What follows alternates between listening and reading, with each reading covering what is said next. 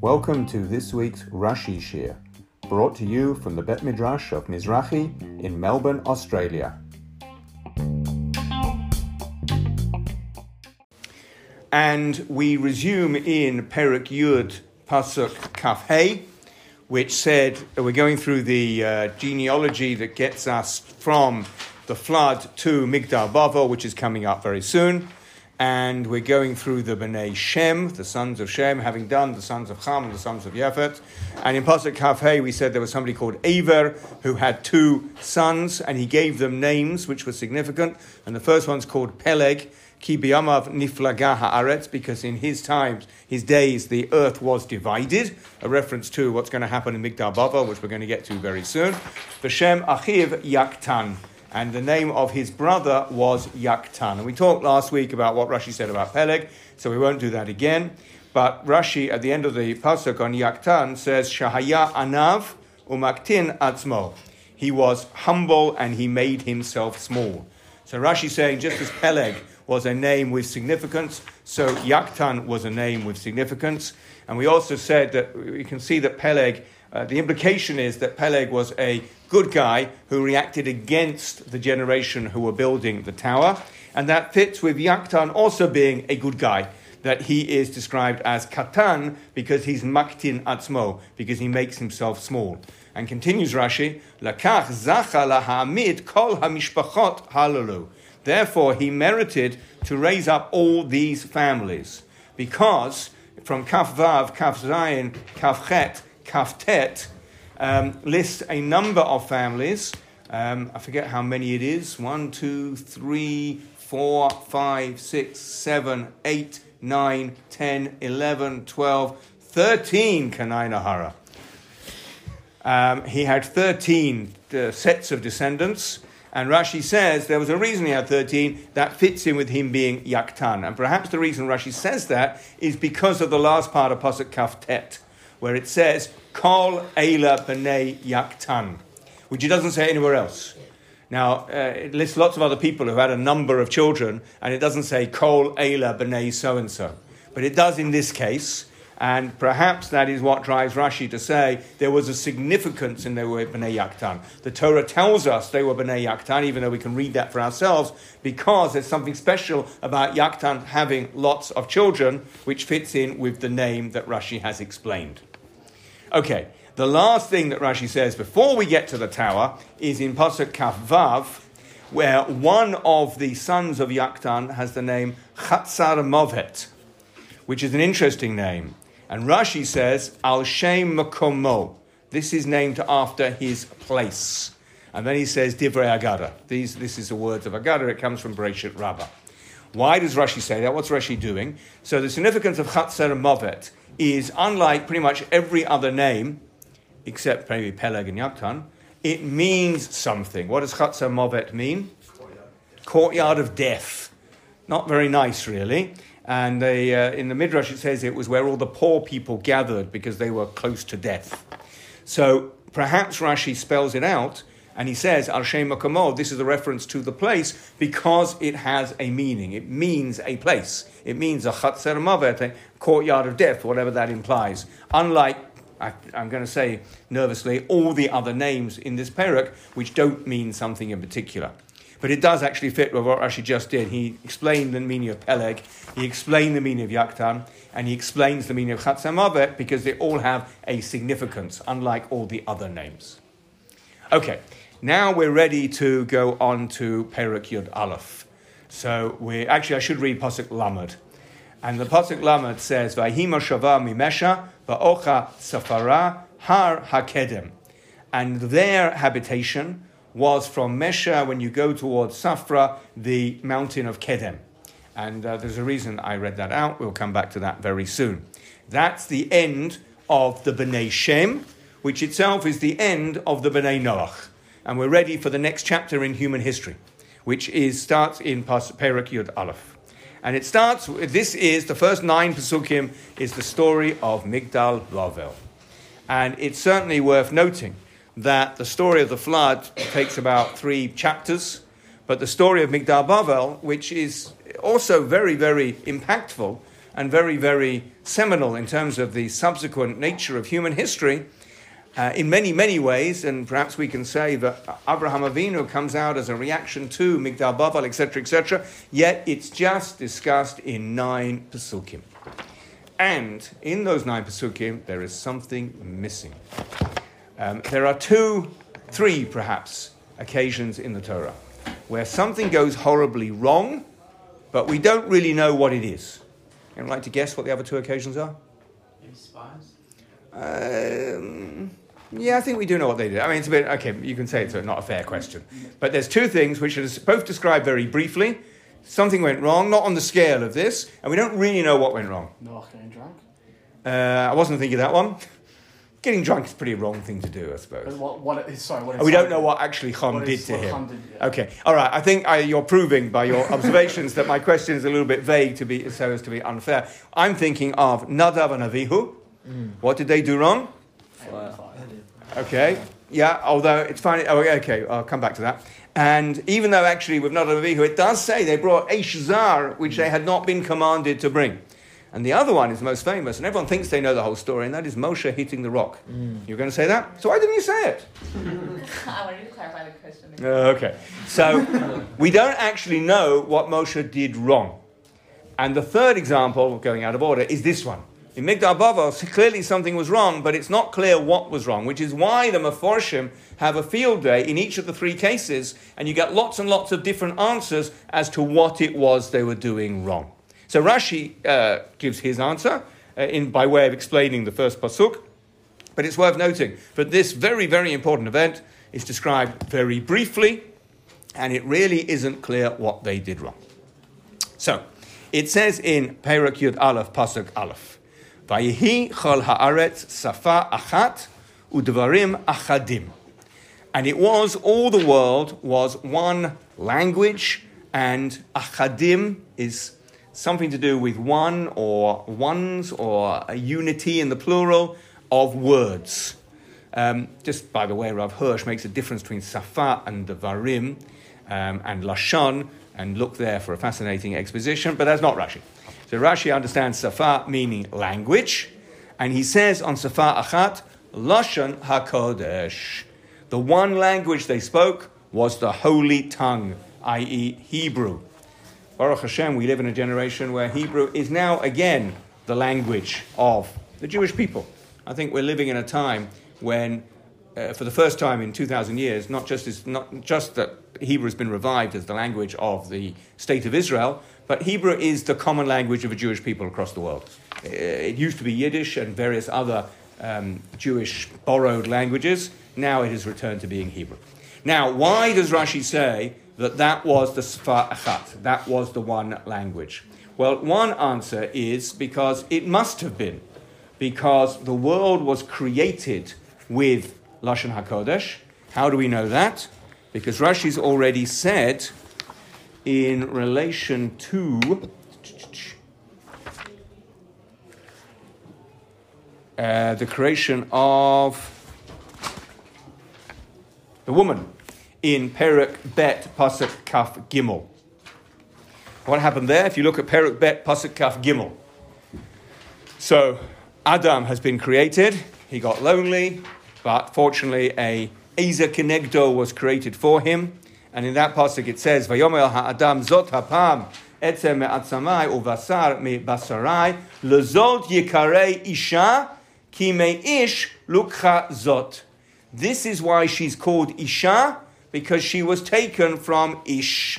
And Rashi says there, Lashon nafel Lashon, Mikan shenivra ha'olam b'Lashon HaKodesh. From here we see that the world was created with the holy language, with Hebrew. Because otherwise it wouldn't make sense to say she's called Isha because she comes from Ish. There's something fundamental about these words, and of course it only makes sense in Hebrew. So a simple answer to why Rashi is saying what he says is, between then and now, there's no chance for an alternative language to be created. And therefore, just as then the world was created with Hebrew, if the Torah says that they were still speaking one language, it must still be Hebrew. There's also a suggestion that Rashi's telling us a little bit like he said there, in a sense, that Hebrew is fundamental. Hebrew is not just like any other language which people happen to develop. When you talk about lechem, lamed chet mem, it's not just the word that we pick to represent bread, but it tells us the essential nature of bread.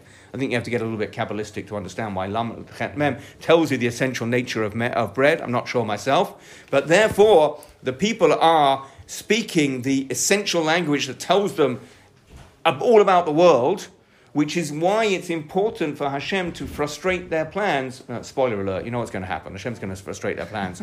He has to take away their language. He has to take away Lashon HaKodesh, because that gave them a tremendous understanding and empowered them to do what they wanted to do. Okay, Devarim Achadim. Now, what does this mean? It's a strange phrase.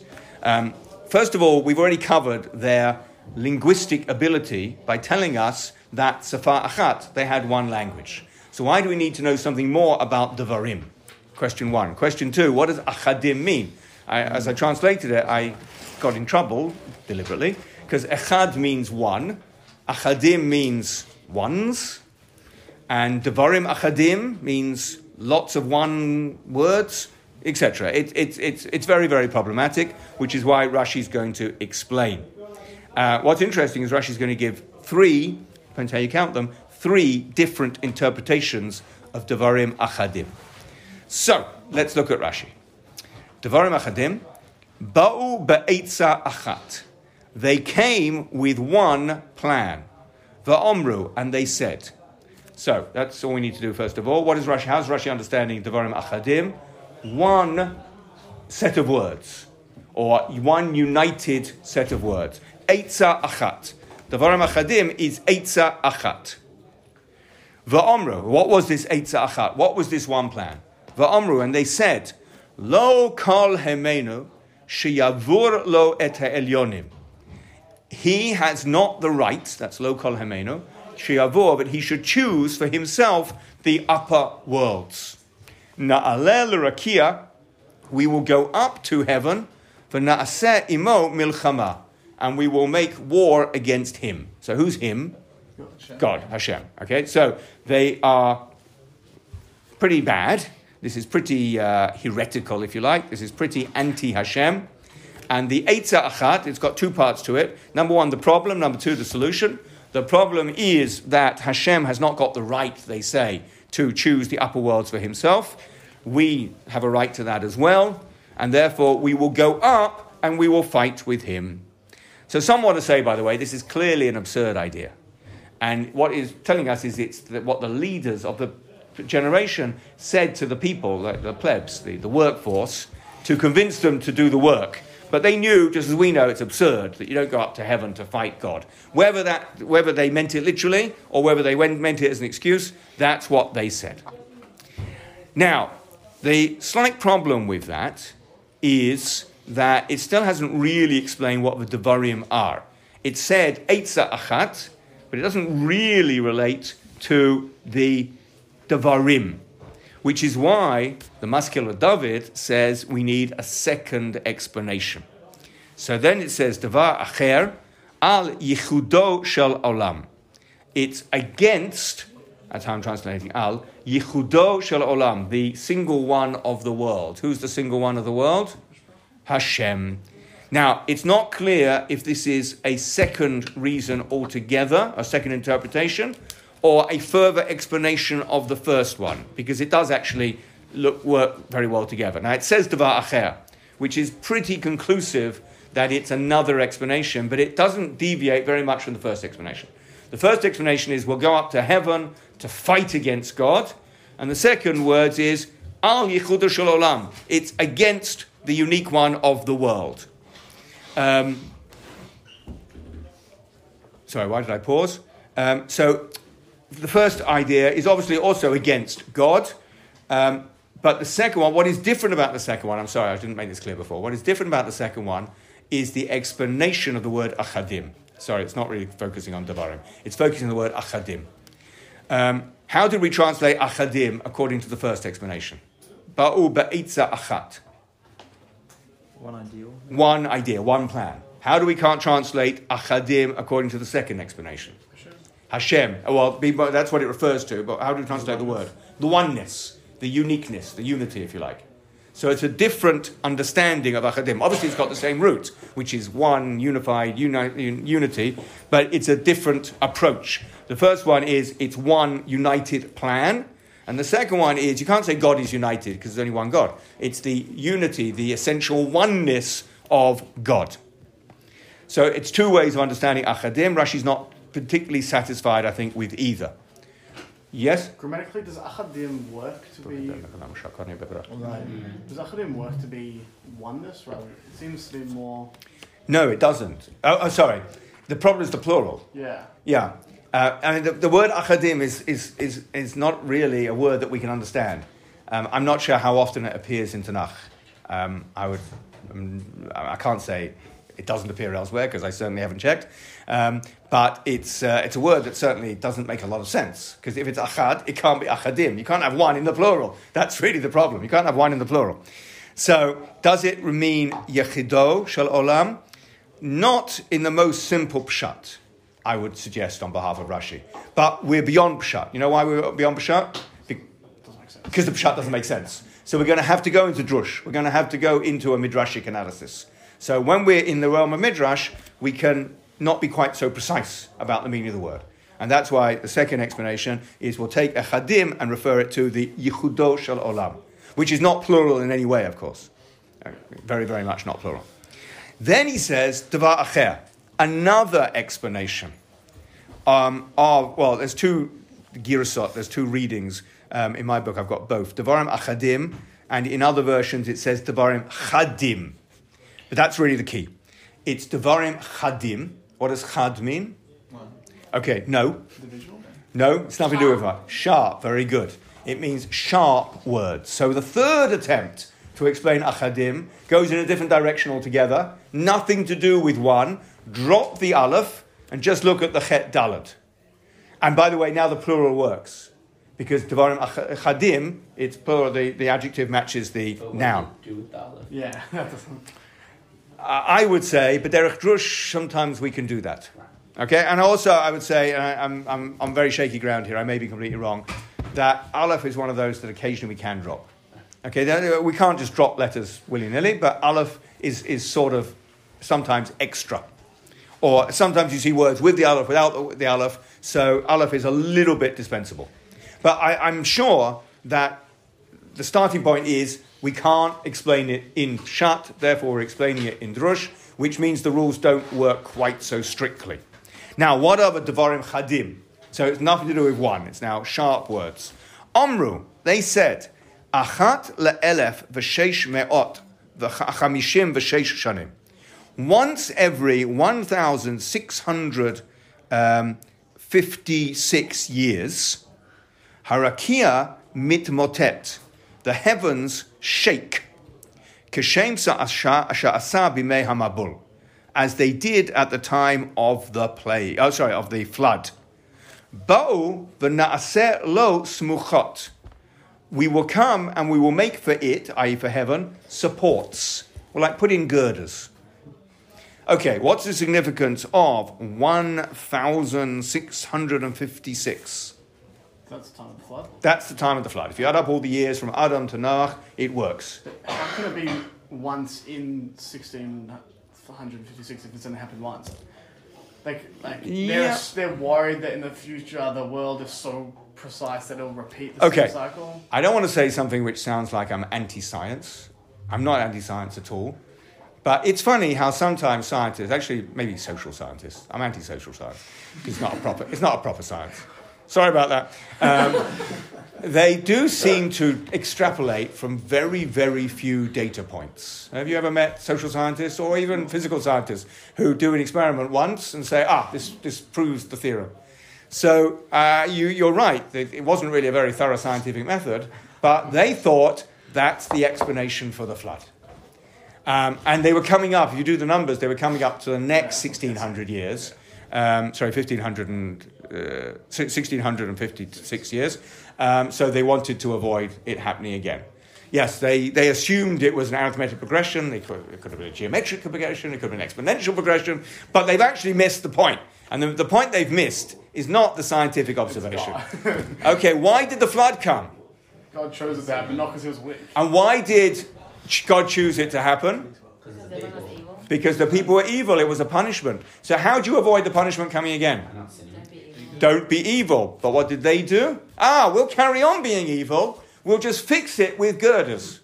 Okay? Have you ever seen people who say, we are worried about the effects that are happening us in this world? The solution is not to change our character, but let's change something external in the world. This is the generation of the flood, or rather the generation of the Migdal Bavel, who said, to avoid a flood, we don't need to change our behavior, we just need to climb up to heaven and, with our screwdrivers, and fix it a bit. And that's Devarim Chadim, that's sharp words. So rather, why wasn't this the reaction to the first flood that we alluded to? I think it was a Gerari alluded to it earlier in, I think it was later in Parshas Bereishit, we talked about how there was the mini flood that swept away in the time of Enosh. Why wasn't this their reaction to it? Probably because, good question, maybe because it wasn't devastating enough. And humanity wasn't wiped out at that point. But this time they wanted to make sure humanity's not wiped out again. Whoa, lots of questions, yes? Didn't Hashem promise he'd never put another flood again? Yes, good point. Hashem did promise he'd never have another flood, which means either they didn't trust Hashem, or they still wanted to avoid any other sort of natural disaster. Yes? What does it mean that it was sharp? Like clever. What does smochat mean? Okay, smochat means supports. But you supports for the heavens to stop it shaking. What does that actually entail? I say girders. Like they'll put in steel scaffolding to make it steady. They built a tower to be like extra column. I don't know if the tower. Oh, they're going to heaven. Well, the tower's like a support structure. I don't know, guys. I don't know if the tower itself is the support system. I think the tower might be the elevator that gets them up to heaven, so they can then fix the heavens with their screwdrivers. Okay. Why is it? I think it's chadim as in clever, as in thoughtful. It's also cheating. Like is Rashi being sarcastic? No, I don't think he's being sarcastic. It's totally not clever. Why is it? Oh, it's absurd. Yes, but they're trying to be clever. Okay. I don't think Rashi's being sarcastic. I actually don't think Rashi has the same concept of sarcasm as we do. No, the reason I say that is because of something in Parshas Vayeshev. Okay, I'll leave that for your homework. Where do we see in Parshas Vayeshev Rashi doesn't entertain the idea of sarcasm? I'll leave that for you. But funny enough, if we get there tonight, I'm not sure we will come across a joke that Rashi makes. So you could be ready for that. Yes? How does Rashi get this from firstly taking away an aleph, then say chadim, and then suddenly he knows what the words they're saying are? Okay, well, Rashi's source is listed at the end of this comment of Rashi. Bereishit Rabbah. It comes from the Midrash. So the answer I'm going to give, we can give to many, many occurrences. Rashi identifies the problem, and the Midrash supplies the answer, and he uses the Midrash to answer the problem. And what I mean is, he doesn't always use the Midrash, by any means. Most of what Rashi writes is copied from Bereishit Rabbah, Midrash Tanchuma, or Gemara, one or two other places. His brilliance is his power of selection. So he identifies the problem for which we need the Midrash to answer. But we can go further. I can't precisely say why Achadim is best understood as Chadim, and what's the source for that being the Devarim Chadim that they were saying, but the Midrash does work it out. Okay, let's move on to Pasuk Bet. Vayehi b'nosa'am mikedem. It was when they journeyed from Kedem, v'yimtza'u vika, and they found a valley, be'eretz Shinar, in the land of Shinar, v'yeshvu sham, and they dwelt there. Says Rashi, b'nosa'am mikedem, shahayu yoshvim sham. They were living there. Where? In Kedem. How do we know they were living in Kedem? Very good. That's why we stress Perek Yud Pasuk Lamed, just a few Pasukim above. And that's what, if you've got the note in Rashi, he refers you to Perek Yud Pasuk Lamed, where it says, Vayihi Moshava Mimesha, Va'ocha Safara, Har HaKedem.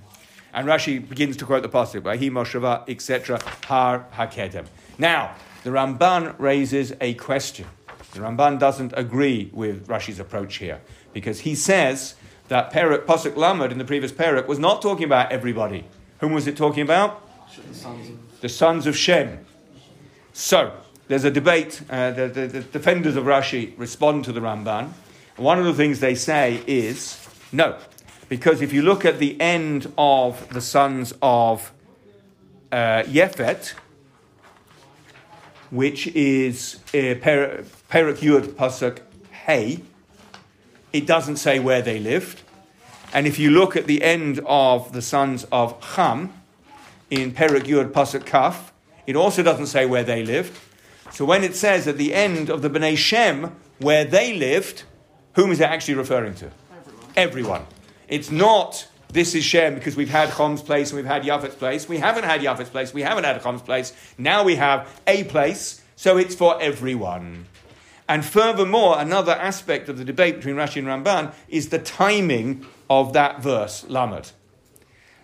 The Ramban says, even though he normally says the Torah doesn't go out of order, he says when it refers to places in Perek Yud, it's talking about after they have been dispersed throughout the world. After Migdal Bavel. That's where the people of Shem ended up. Rashi, presumably, in fact clearly, reads Pasuk Lamed as taking place before Migdal Bavel. And Har HaKedem is where everyone ended up.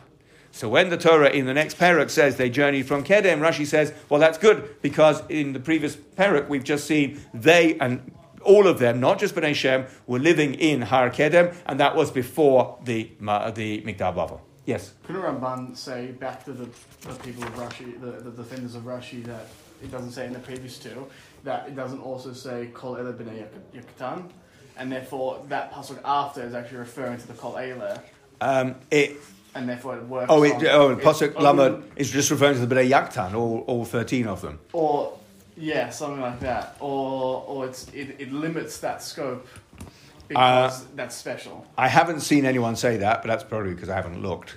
So I don't know. I didn't go through that Ramban carefully because I just wanted to mention it as a different point to Rashi. Yes? I actually had this question last week. If you look at, interestingly, those three psukim that you talked about, the ends of the discussion about Shem, Yafet, and Cham. Yes. It says different things about Mishpat Chatam. Only it's in Cham and Yafet that it talks about Lishnotam, but not in Shem. And what also does Lishon? Sorry, in Lamed Aleph. In Lamed Aleph, Eile B'nei Shem, Lemishpat Chatam, Lishonotam. True, sorry. But anyway, what does that mean, though, in the sense of that it talks about, like, in the languages, when we just discussed that everyone had the same language? Good question. What does it mean, Lishonotam, when everyone have the same language? Rashi and Pasuk Kaf made some mention of that. Afapi she'nechlaku lashonot va'aratzot. They are divided in languages and lands, which sounds like it's after Migdal Bavel, and that would fit if it weren't for what I just said about how the defenders of Rashi explain him against the Ramban. So I haven't got answers to that. I'm going to have to pause on that. I'll take that question on notice. So that was the beginning of Rashi on Bet. Then Rashi continues, V'nasa'u misham latur lahem makom lahachzik et kulam. They journeyed from there to Tur, to spy out or to look out for them a place to hold all of them. V'lo matzo ela shinar. And they didn't find anywhere except Shinar. How do we know they were searching? What Rashi says they were searching. Why does Rashi say they were searching? Because what happened in the Pasuk, which presumably comes after a search? They found. They didn't say they turned up in, or they happened to be in, but they found Vayimtza'u. They found a Bikar, a valley in the Eretz of Shinar. Rashi says the reason they ended up in Shinar was because V'lo Matz'u Eila Shinar. They were looking for a place to hold them, and Shinar was not a choice in the sense they weren't seeking Shinar, but they found Shinar to be the place that held them. Okay, then in Pasuk Gimel. By the way, I asked last week, this isn't Rashi, this is Rav Hirsch. I'll just ask the question, if you want to build a tower to be very, very high, do you start in a valley? No. Okay, just remember that point and I'll come back to it. Pasuk Gimel. Vayomru, and they said, Ish el re'ehu, a person to their friend, Hava, I'll leave that untranslated, Nilbana levenim, let us make bricks. Really, it's sort of make bricks out of bricks. V'nisrafa l'serefa, and burn them in burning. Rashi will help us a little bit. V'atahi lahem halavena la'even, and the bricks will be for stones. V'hachemar, the translators bitumen, haya lahem lachomer. We'll leave Rashi to translate lachomer. So, lots of things to say about that. Start at the beginning. Ish el re'ehu. Says Rashi, Ummah la ummah, nation to nation. Mitzrayim la Cush, for Cush la Fut, Ufut la Canaan. Mitzrayim would say to Cush, and Cush would say to Fut, and Fut would say to Canaan. Who are those four? The three children. Cham. Four children Or Kav Cham. of Ham. If you go back to Yud Vav, Perek Yud Pasuk Vav, U'bnei Cham, Cush, Mitzrayim, Ufut, Canaan. So first of all, why does Rashi say it doesn't mean person to person, it means nation to nation? And the answer, perhaps, is it doesn't really make sense to say person to person. We're talking about a gigantic enterprise where all these nations come together. And if one person says to another person, let's build a tower, it's really not going to make a difference. It doesn't really make sense. But what's going to happen is all these nations are going to get together. How many nations were there? 70. And they're going to collectively decide to build a tower. So it makes much more sense that its nations agree with other nations to build the tower. It's also, because of what we'll see at the end of the story, it's when we get there, hopefully we'll remember to relate back to here, and there's a match. Next thing, how many nations were there? Good, I just said that. So why does Rashi pick these four as an example? The four Bnei Cham, but not in the right order. Because if you remember the order in which they were born, it was Cush, Mitzrayim, Ufut, Canaan. And here Mitzrayim comes first. Why do they mention Mitzrayim first of all when it comes to building things with stones and cement? They're good at that. They're good at that. How do we know they're good at that? Yeah, okay. What else do you know about Mitzrayim? Stones, cement, slaves, That's what Jews. Am Yisrael, Thank you. That's what happened when Am Yisrael were there. They had to build things. B'choma u'bilveinim, exactly with these materials.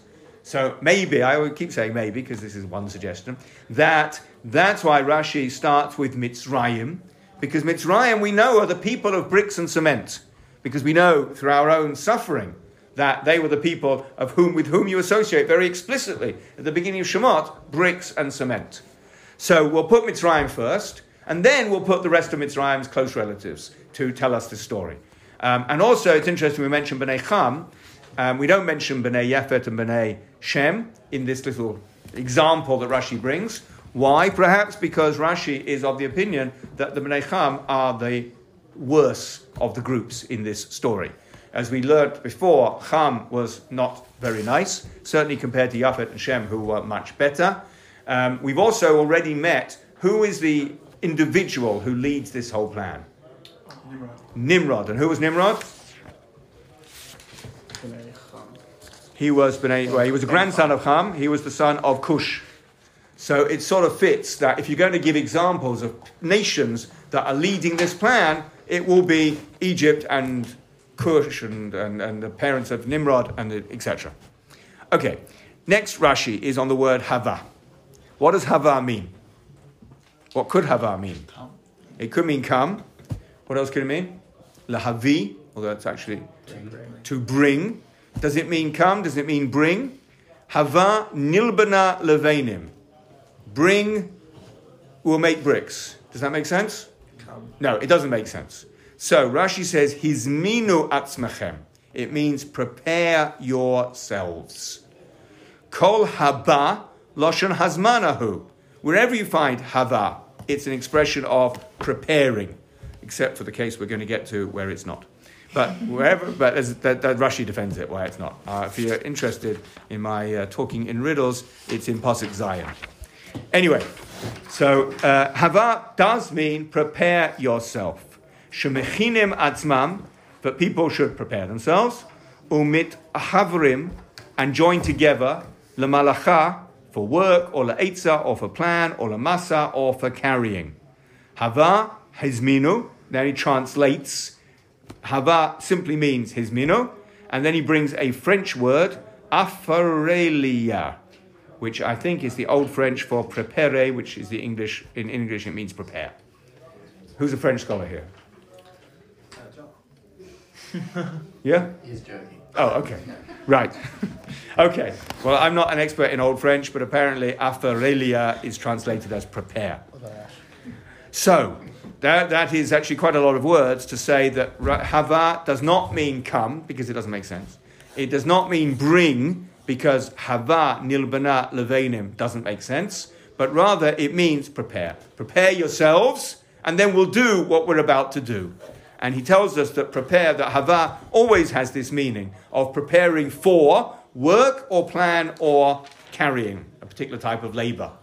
So it doesn't just mean prepare in a very, very vague sense. It's more precise than that. Prepare for a certain type of activity. And in this case, prepare for the making the bricks and the getting other materials ready. Well, how do we know that Nimrod was the leader of the Migdal Bavel? He was the sword guy. Rashi says so, if that's what you're asking. It's not in the shot of the Psukim, is it? It's not in the Pshat of the Psukim, no. But Rashi says that's the reason he's called Nimrod. And I'm just looking for the place. It gave a special description to it. Yeah, it goes through the Bnei Cham, and then Nimrod gets about 4 Psukim all by himself about what sort of person he was. Here it is, in Pasuk Chet, Yud Chet. Rashi explains that's why he's called Gibor. I don't know if you were there that week. You can listen on the podcast. But if you look at Rashi on Pasuk Chet and Pasuk Tet, that's how he understands why Nimrod is described as Hu Haya Gibor Tzayir Lifnei Hashem. It's not a good description. He's doing bad things. He's encouraging people to rebel against Hashem. When was there rebellion against Hashem? Migdal Bavel.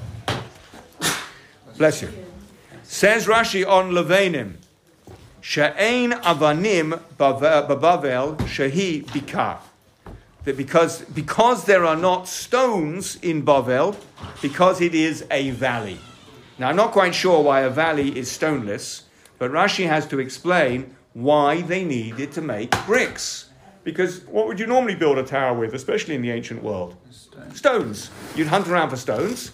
You can see, not in this country, because there's not much archaeology, but in other countries, you can see, in Israel, for instance, things that were built with stones, not with bricks. Maybe stones which have been shaped in a certain way, or maybe stones which haven't been shaped in a certain way. But they had to make the effort to make bricks to serve as stones. Why? So Rashi tells us, because they didn't have stones.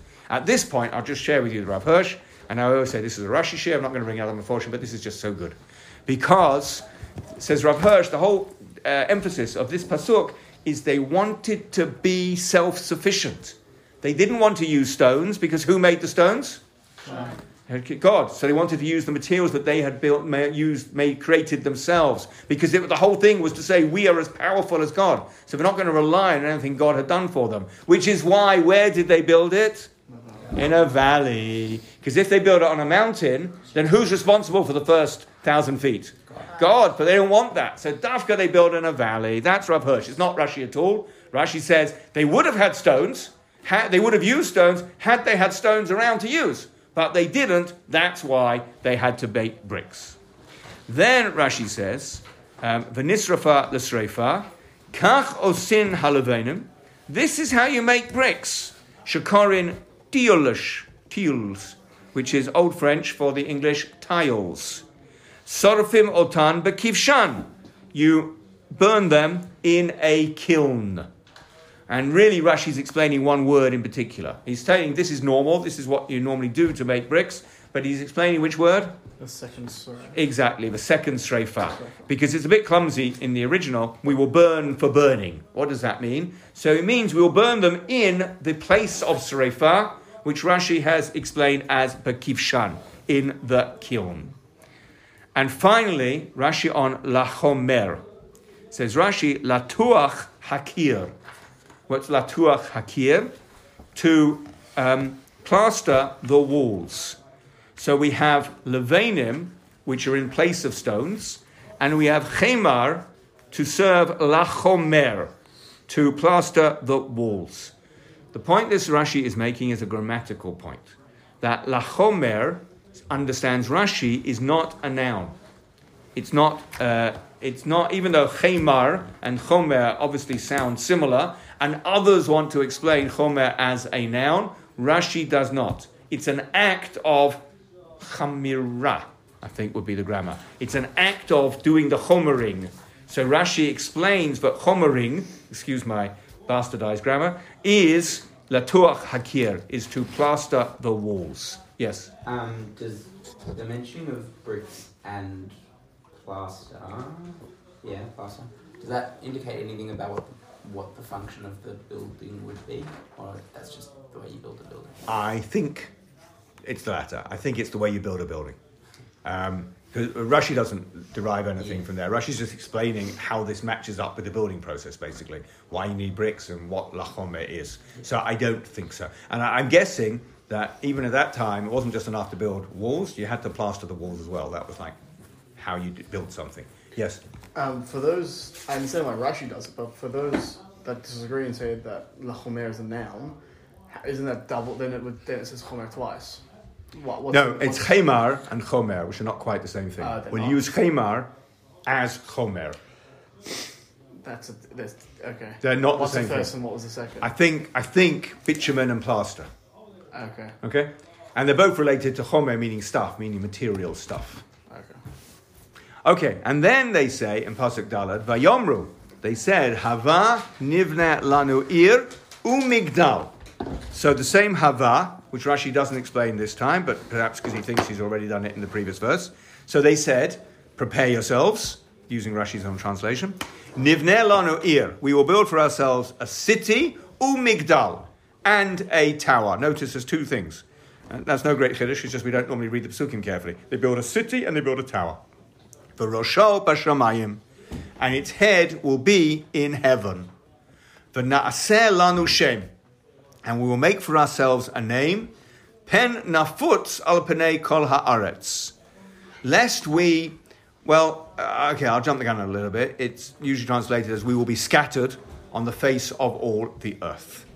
So we want to build a city and we want to build a tower with its head in heaven, whether they took that literally or not. The people of Eretz Israel, before the Canaanites, was described as having towers with their heads in heaven, and Rashi says that's an exaggeration. It's not clear whether this is an exaggeration or they actually meant it literally, if they thought it was doable.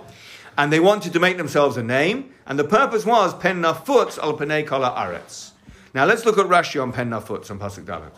Shalo yavi aleinu shum makeh lahafitzenu mikan, so that he should not bring against us any plague to scatter us from here.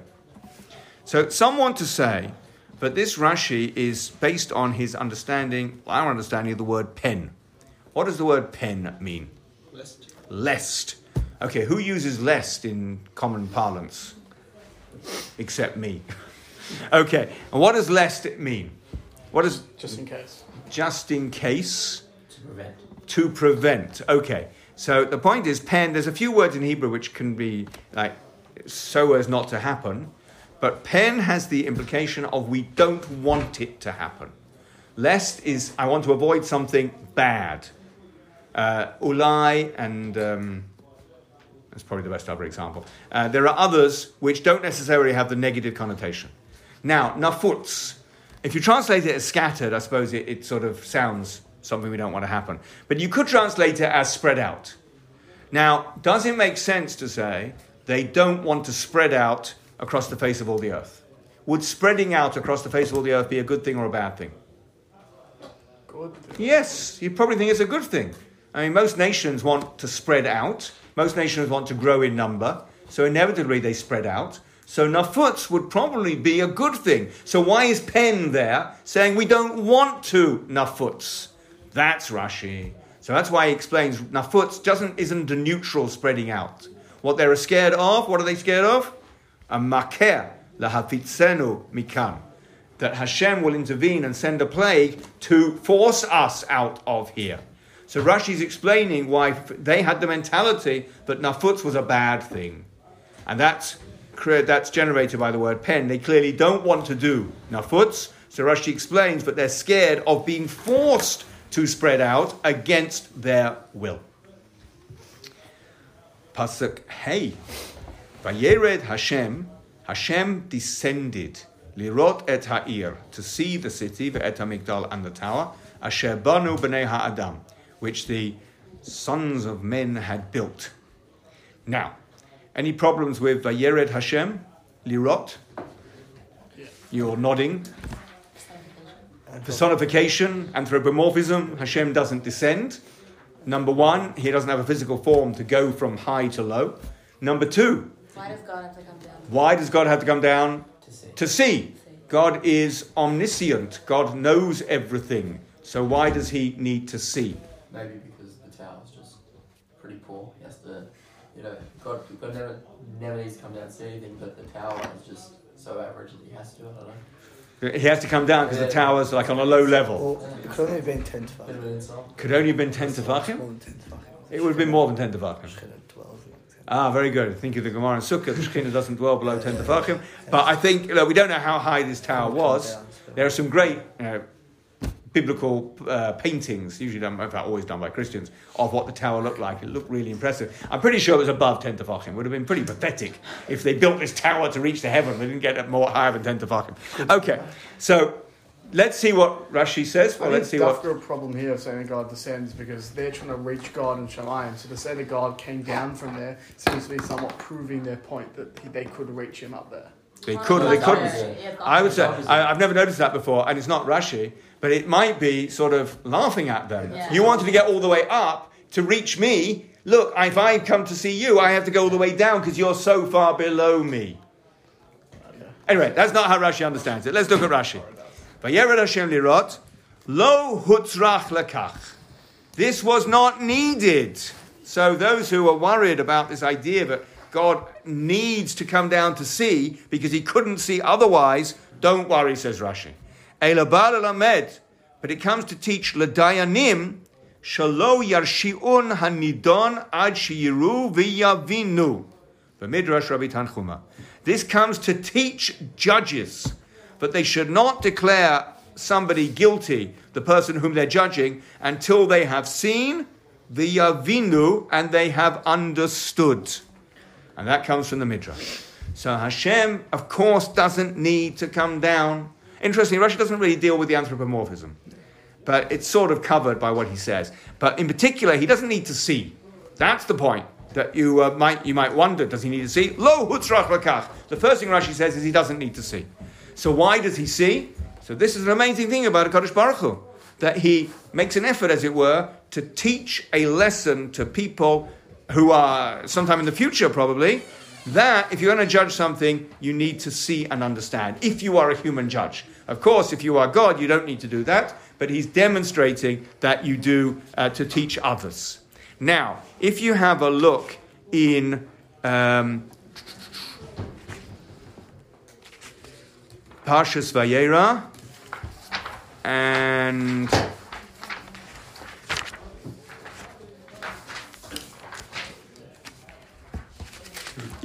Perek Yudchet Pasuk Kaf Aleph. Perek Yudchet Pasuk Kaf Aleph. I think we're going to have time to ask the question and we'll answer it next week. So there, Hashem is dealing with the people of Sodom, who are pretty bad. Pasuk Kaf. Vayoma Hashem Za'akat Sodom Amara Kiraba. Hashem said the cry of Sodom and Amorah. It doesn't say about what happens to the cry. Rashi says the cry has come to me. Kiraba, because it's great. V'chatotam, and their sin. Ki chavda ma'od, because it's very heavy. Then what does Hashem say? Areda na, I will descend. Ve'ereh, and I will see. Hakatza'akata haba elai asu. If they've done like what the cry that's come to me. Rashi there says in Kaf Aleph, Areda na, lama l'dayanim, shelo yafsiku dinei nafashot ela b're'iyah. That judges cannot pass a death penalty except by seeing. Hakol kamo sheparashti b'parshat hafalaga. Everything's like I explained in the section about the dispersal, which is what we just learnt. Then Rashi says there in Vayera, Dava Acher, another explanation, Erda na lasof ma'asehem. I will descend doesn't mean I will descend to have a look. I will descend to the end of their deeds. In other words, I will extrapolate what's going to happen as a consequence of what they're starting to do. It's interesting that Rashi says something similar, but a little bit different here. What's different? Well, he doesn't bring a davar acher. He doesn't bring another explanation. So Rashi in Vayera says two things. First explanation, to teach judges that they can only judge capital cases b're'iyah, with seeing. And then he says davar acher, another explanation, erda, I will descend. That's a different type of descending, l'sof ma'asehem, to the end of their deeds, to see what's going to be the consequence. Now, Rashi doesn't bring a second explanation, but he actually, in our case, he actually adds something into the first explanation, the one and only explanation. What does he add in the single explanation here in Noach that is not there in the first explanation in Vayera? Very good. Understanding. Thank you. I was wondering if my question was too convoluted, but you got it. So here we see Vayered Hashem lirot lo hutzrachakach el bal lamed l'dayanim shelo yarshiu hanidon ad sheyiru v'yavinu. And actually they're the same thing. When it means in Rashi's in Vayera, the second explanation is I will descend to see what's going to happen. Here it's I have to descend to see and to understand. What does understand mean? It's not just seeing. You can't just look and say, oh, look, they're building a tower. I have to understand the consequences of building the tower. So the first point to say is, the Rashis are clearly related. How do I know they're clearly related? Because Rashi himself says so. Rashi in Vayera gives us a link. You would click on the link and you jump back to Rashi and Noach. First point. Second point is the Rashis obviously are similar but are structured differently. But in fact, they match up. But in which case we're left with, okay, but why the difference? So, running out of time, so I'm going to offer an explanation. Because the difference here is, if you come and see the tower being built, you have to look and you have to understand. Because what they're doing right now is not necessarily bad. It's not necessarily bad. They're building a tower. So you have to, if you want to judge it, this is not Hashem himself, but this is the message that Hashem is giving to future human judges. You have to see for yourself, and you have to think. What are the consequences? You have to understand. When it came to the people of Sodom, you didn't need to do that. What's the difference? Because the people of Sodom were bad already. The people of Sodom we already know were very wicked. The Torah says they were very wicked. So the people of Sodom, all the judge has to do is see. He can actually see for himself the terrible consequences of what they're doing. So that's why, in the case of Sodom, Rashi doesn't need to say ve'avinu, because seeing is enough. But Rashi is concerned in terms of the limud, in terms of the lesson for future judges, there has to be a understanding of the consequences as well. So in that case, in the people of Sodom, he just says the judges need to see, and then he puts in a separate section, and in general, you need to see the end of their deeds. In other words, you have to see the consequences. Here, in the case of Migdal Bavel, it's not presented as two separate things because the judges have to do both. In the first instance, they see the tower being built for Yavino and they have to understand it. We will stop there. The very next Rashi is the joke that I promised you. We'll get to that in Yitz Hashem next week.